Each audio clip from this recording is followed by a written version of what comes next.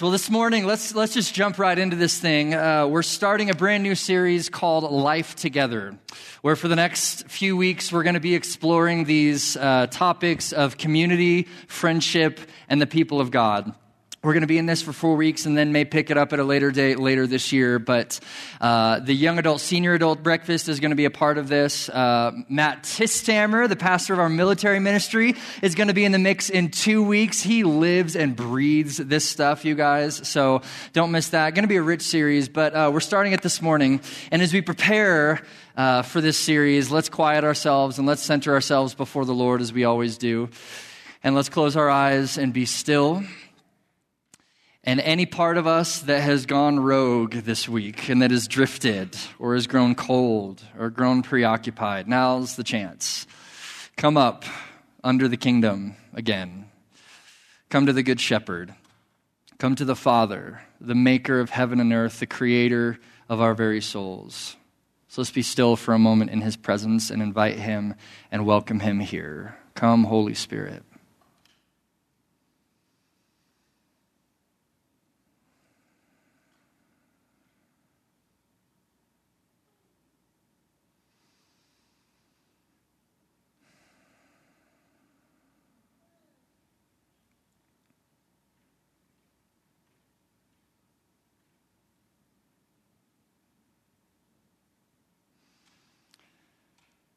Lord, I'm reminded of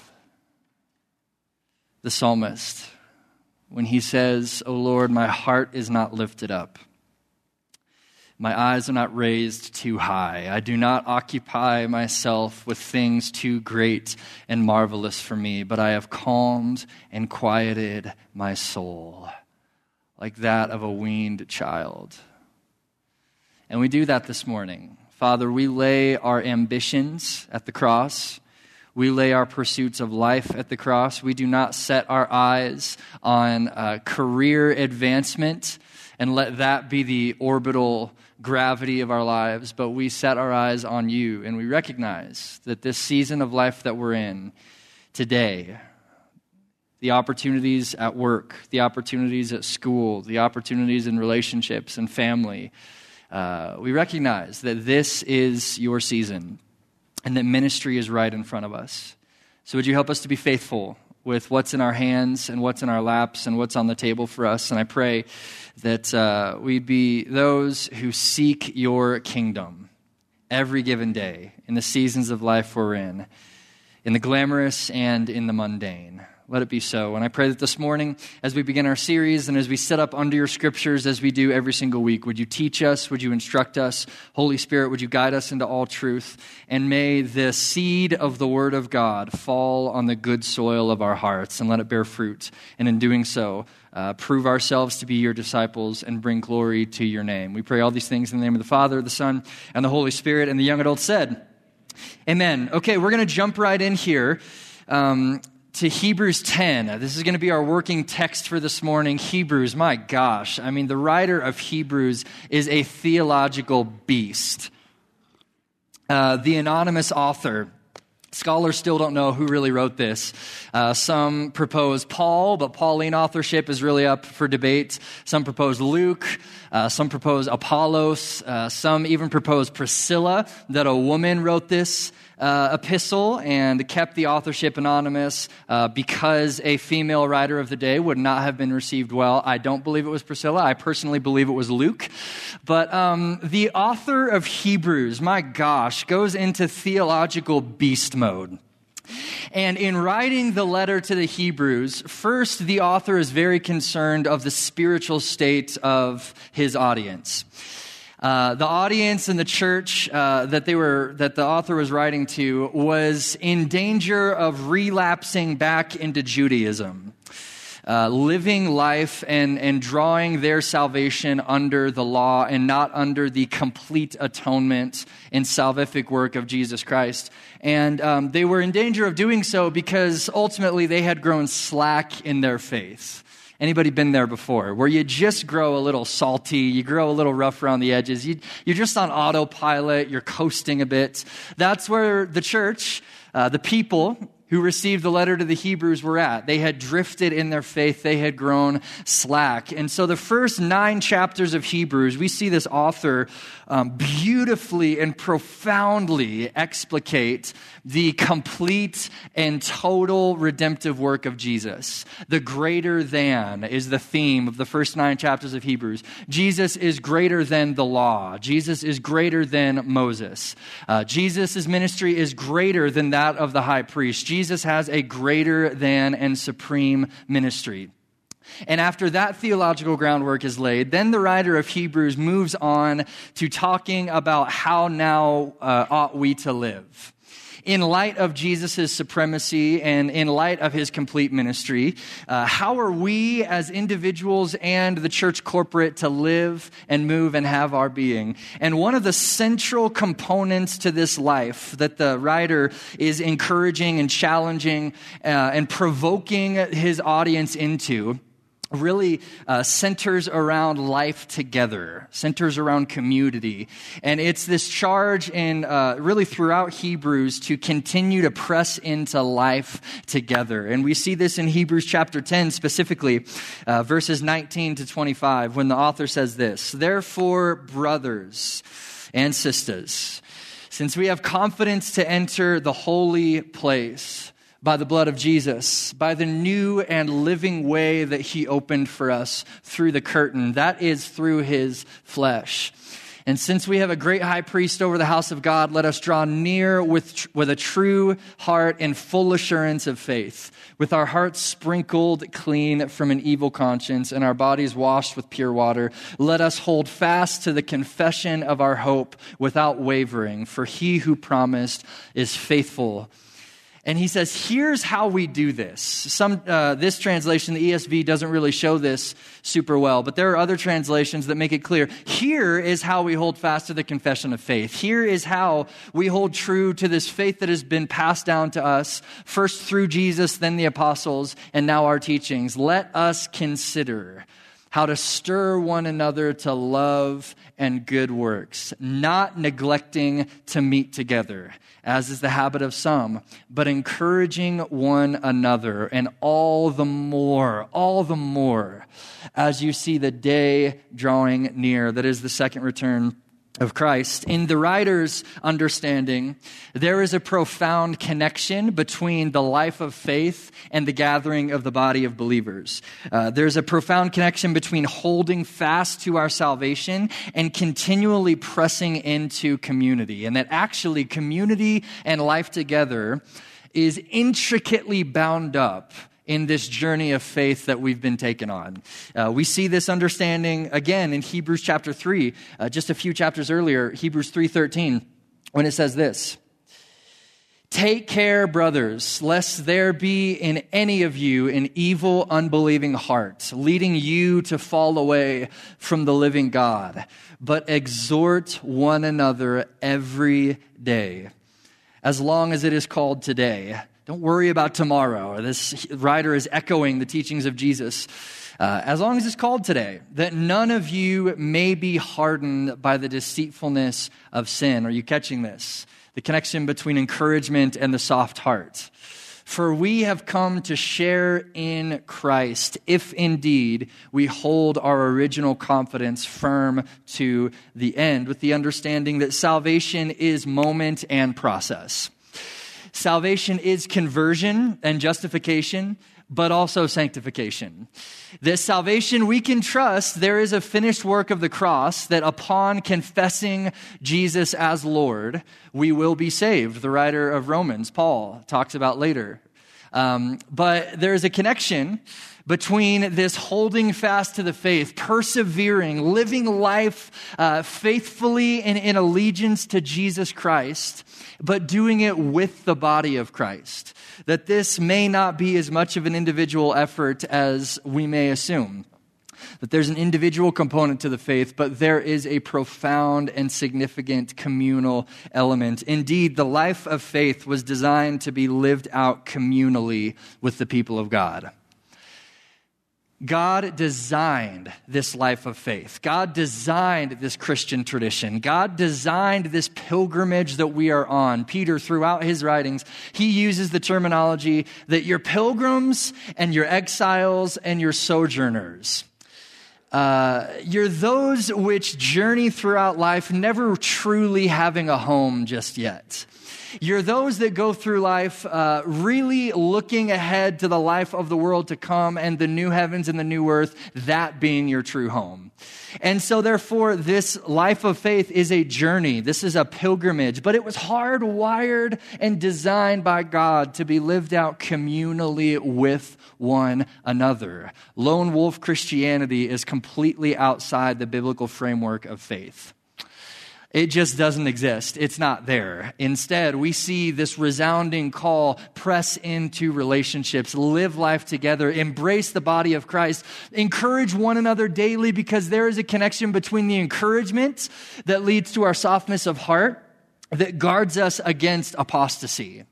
That the tenderness of our hearts that happens through encouragement by the body of Christ every single day keeps our heart soft and pliable so that we can be receptive to what God's doing, so that we can say yes to Him and no to sin, so that we can be tenderhearted and surrendering what we have, not viewing our lives as our own, that we're contriving and controlling, but instead viewing our lives as all things, O God, are yours. Let your kingdom come and your will be done. Softness, it being done with the encouragement of the body. And it's interesting that the writer of Hebrews in particular does not treat community as a cute add-on.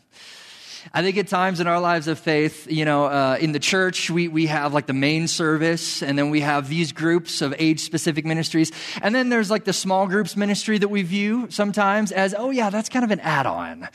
Yeah, those the meal groups and the times around the table, those are cute things if I have time for it. But the author of Hebrews says, press into community, lean in, not just standing up in a worship service and lifting our hands together and sitting up under the scriptures together, but there being more of a community of life, day in and day out, of encouragement, proximity. Every day, there being exchange between one another that lends itself to the softening of our heart. And we see this theme pervade the New Testament. It's for this reason that James writes, confess your sins just to God. No, he says, confess your sins one to another. Exchange, that you may be healed. It's why Jesus, when he prescribed the Lord's Prayer to us, he didn't say, pray like this, my Father who's in heaven, hallowed be your name. If your kingdom could come in my life, that'd be great. If your will could be done in my relationships, that'd be really cool. But instead, he says, our Father, the we of the faith. Hallowed be your name. Your kingdom come, your will be done on earth as it is in heaven. Give us this day, we, us, plural pronouns that he's using here to demonstrate that this life of faith is not primarily individualistic in nature, but that there is a profound and deep and significant communal element that we must hold fast to and we must press into. Are you with me? Well, let's kick this to the tables and nuance and talk through what this means for our lives of faith today. I want to talk through this question. What is significant to you about the reality that the life of faith was designed by God to be lived out in community? What stands out? What's significant? What's important? We're going to keep this discussion to about 5 minutes, and then we'll pick it up then. Okay, so enjoy, much love, discuss. All right.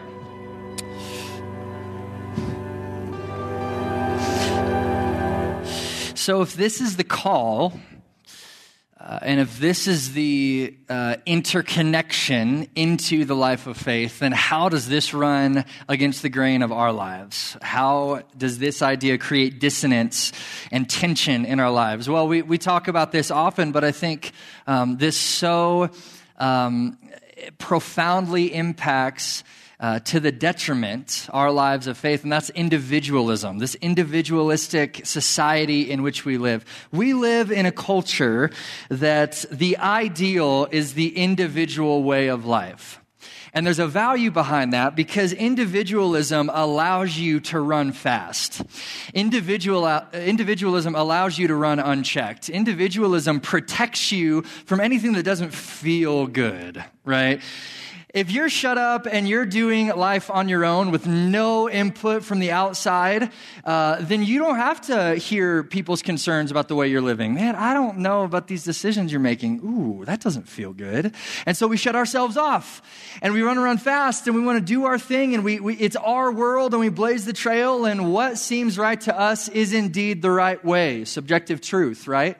And individualism, it's the ideal of our society, and so easily it can influence our life of faith without even us realizing it. We're just on autopilot in this individual culture in which we live. And individualism does allow you to run fast, and individualism does allow you to go unchecked and for you to be the Lord of your own life. But individualism has a dire downfall to it.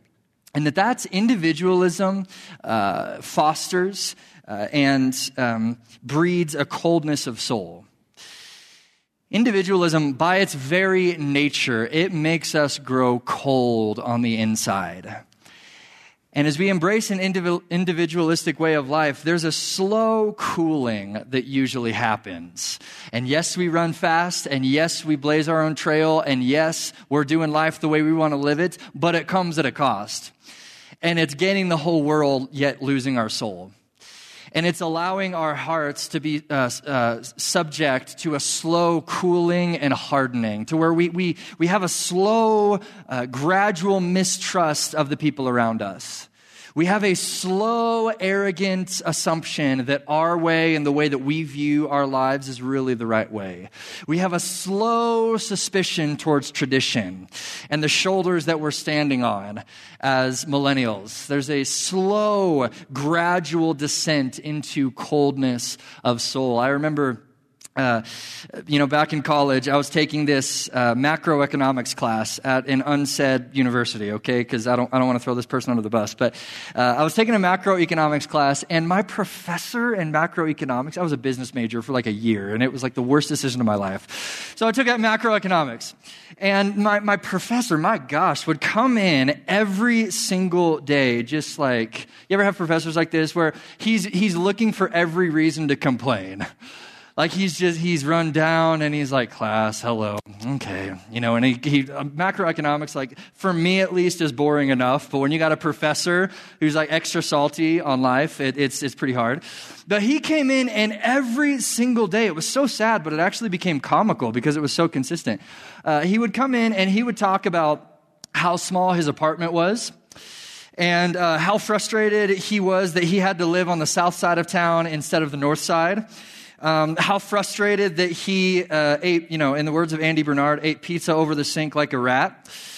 And all of these different things of his life. And it was incredibly sad. And I'm not exaggerating here. He would just go on every single day, every chance he got, like find a crack in the door to just, my apartment's only 200 square feet. And I was, what? Like, I thought we were talking about capitalism. Like, why, what?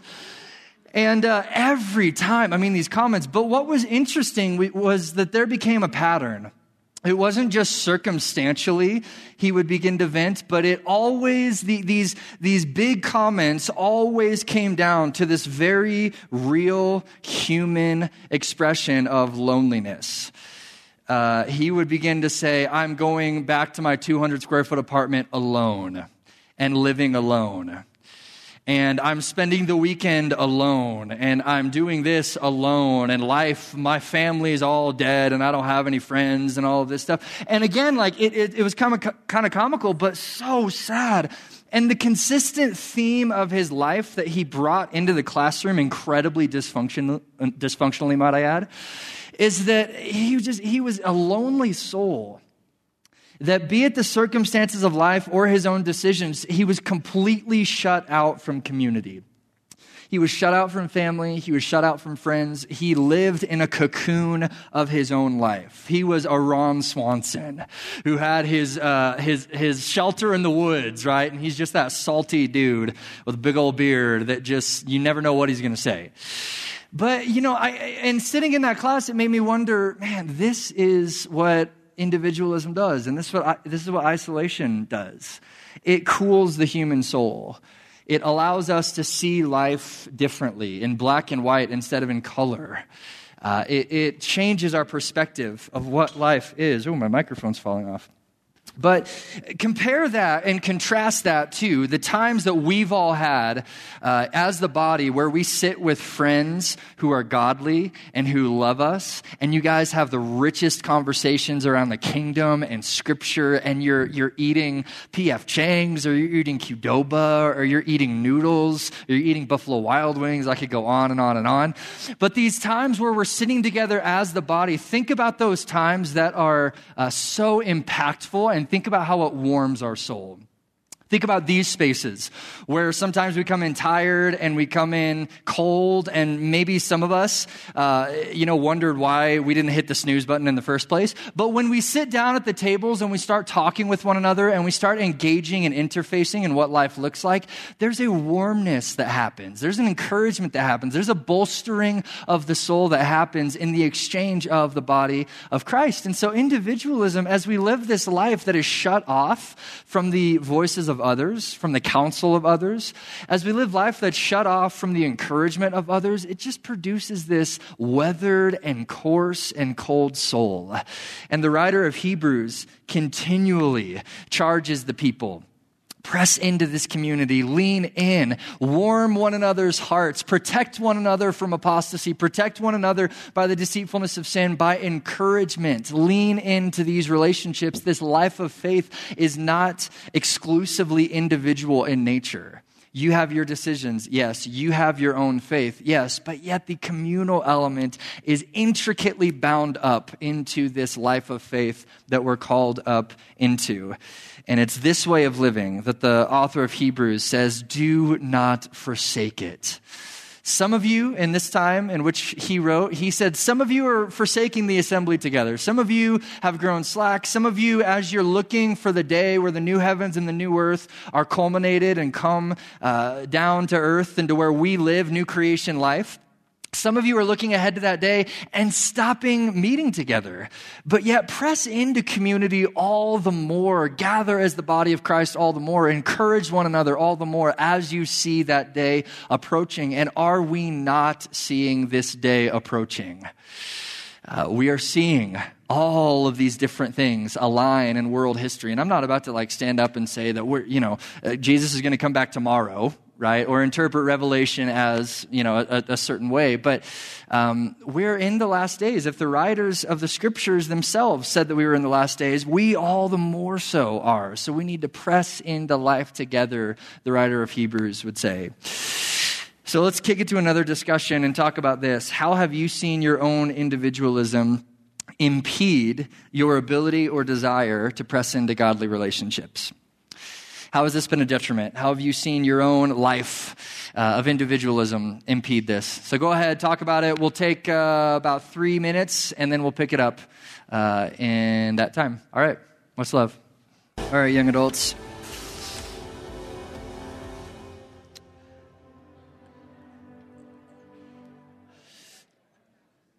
So I think, I know for me, my own individualism, this can translate as my own agenda and my own priorities in life, my marriage, my kids, my work in ministry. And those really, and they should take precedent and there should be priority, but those acting as the sand in which my head is buried under, that can easily justify, I'm a little too busy to get lunch with this mentor and ask them to tell me what areas I need to work on. Or I'm a little too busy to really schedule coffee or breakfast with that person for me to ask questions and just glean from. I'm a little too busy to really make time for community and friendships. And I think just the agenda, if anything, of our lives and the pace of our lives can really act as a detriment. And it can be in the name of priority, in the name of values, but there's a balance. Because this can so easily become an individualistic way of life where we're all about what's here and what's in front of us. But I think, as we wrap up this morning, I think if we were to put into words a simple phrase that serves as the resounding call of Hebrews 10, it's this. The resounding call of Hebrews 10 is fight for connectedness. Fight for it. How many of you know that deep, robust, impactful community does not happen on its own? We're adulting hard, people, right? Coffees have to make the calendars. Dinner has to make the calendars. Times to hang out that, 5 or 10 years ago, we could have just on a whim said, yeah, let's hang out. Now have to be scheduled? What an atrocious idea. I hate that, but it's the reality. And so the resounding call of Hebrews 10, as these believers were struggling with their life of faith and as they were waning in zeal and as they were drifting, the writer is saying, fight for connectedness. Fight for those coffees where you sit with your friend and talk about the grief that you're walking through because your mom was just diagnosed with cancer. Fight for those lunches with mentors where you say, here's my life, what do you see? Fight for those times where you press in to life together around a dinner table, breaking bread, maybe even sharing in communion together outside of a Sunday setting. Share in these times, fight for these times, be intentional with these times because this is the lifeblood of the Christian faith.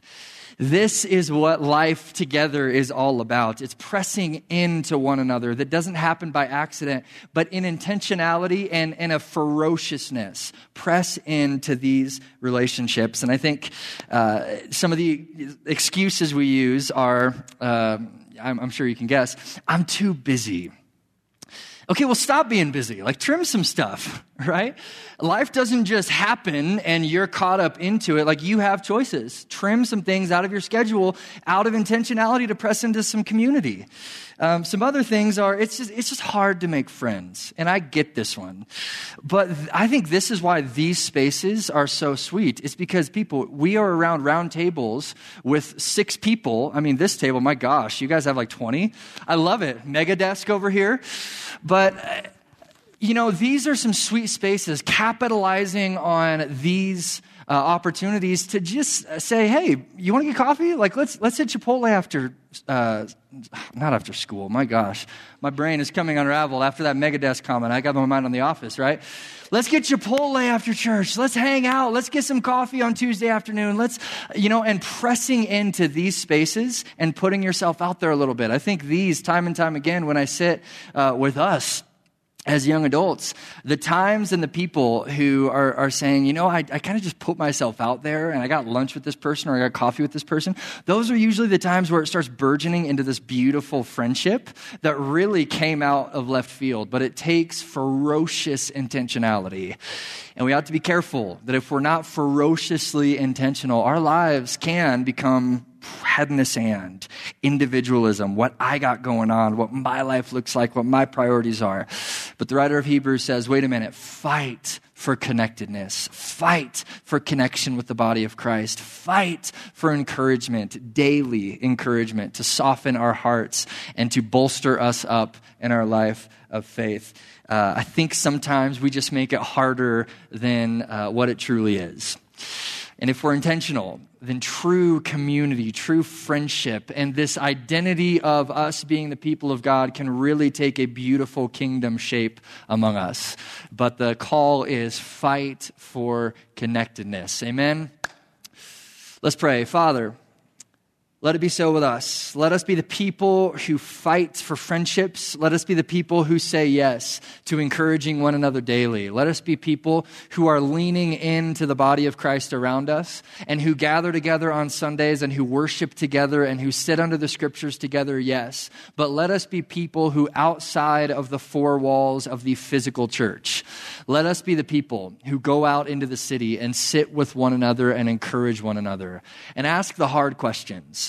And say the hard things and talk about grief and talk about sadness and talk about struggle and talk about sin. Let us be those people, God, who we confess our sin one to another, who we lean in to godly relationships. And as we do that, I pray that you would just bring us under the water level of kingdom life, that you would draw us deep and that we would see this beautiful life that's on the table for us as we step into living together as the life of the body of Christ. Grant it, we ask. And we pray that as we go from here, would you give us peace? Would you give us grace? Would you give us life? Would you give us hope?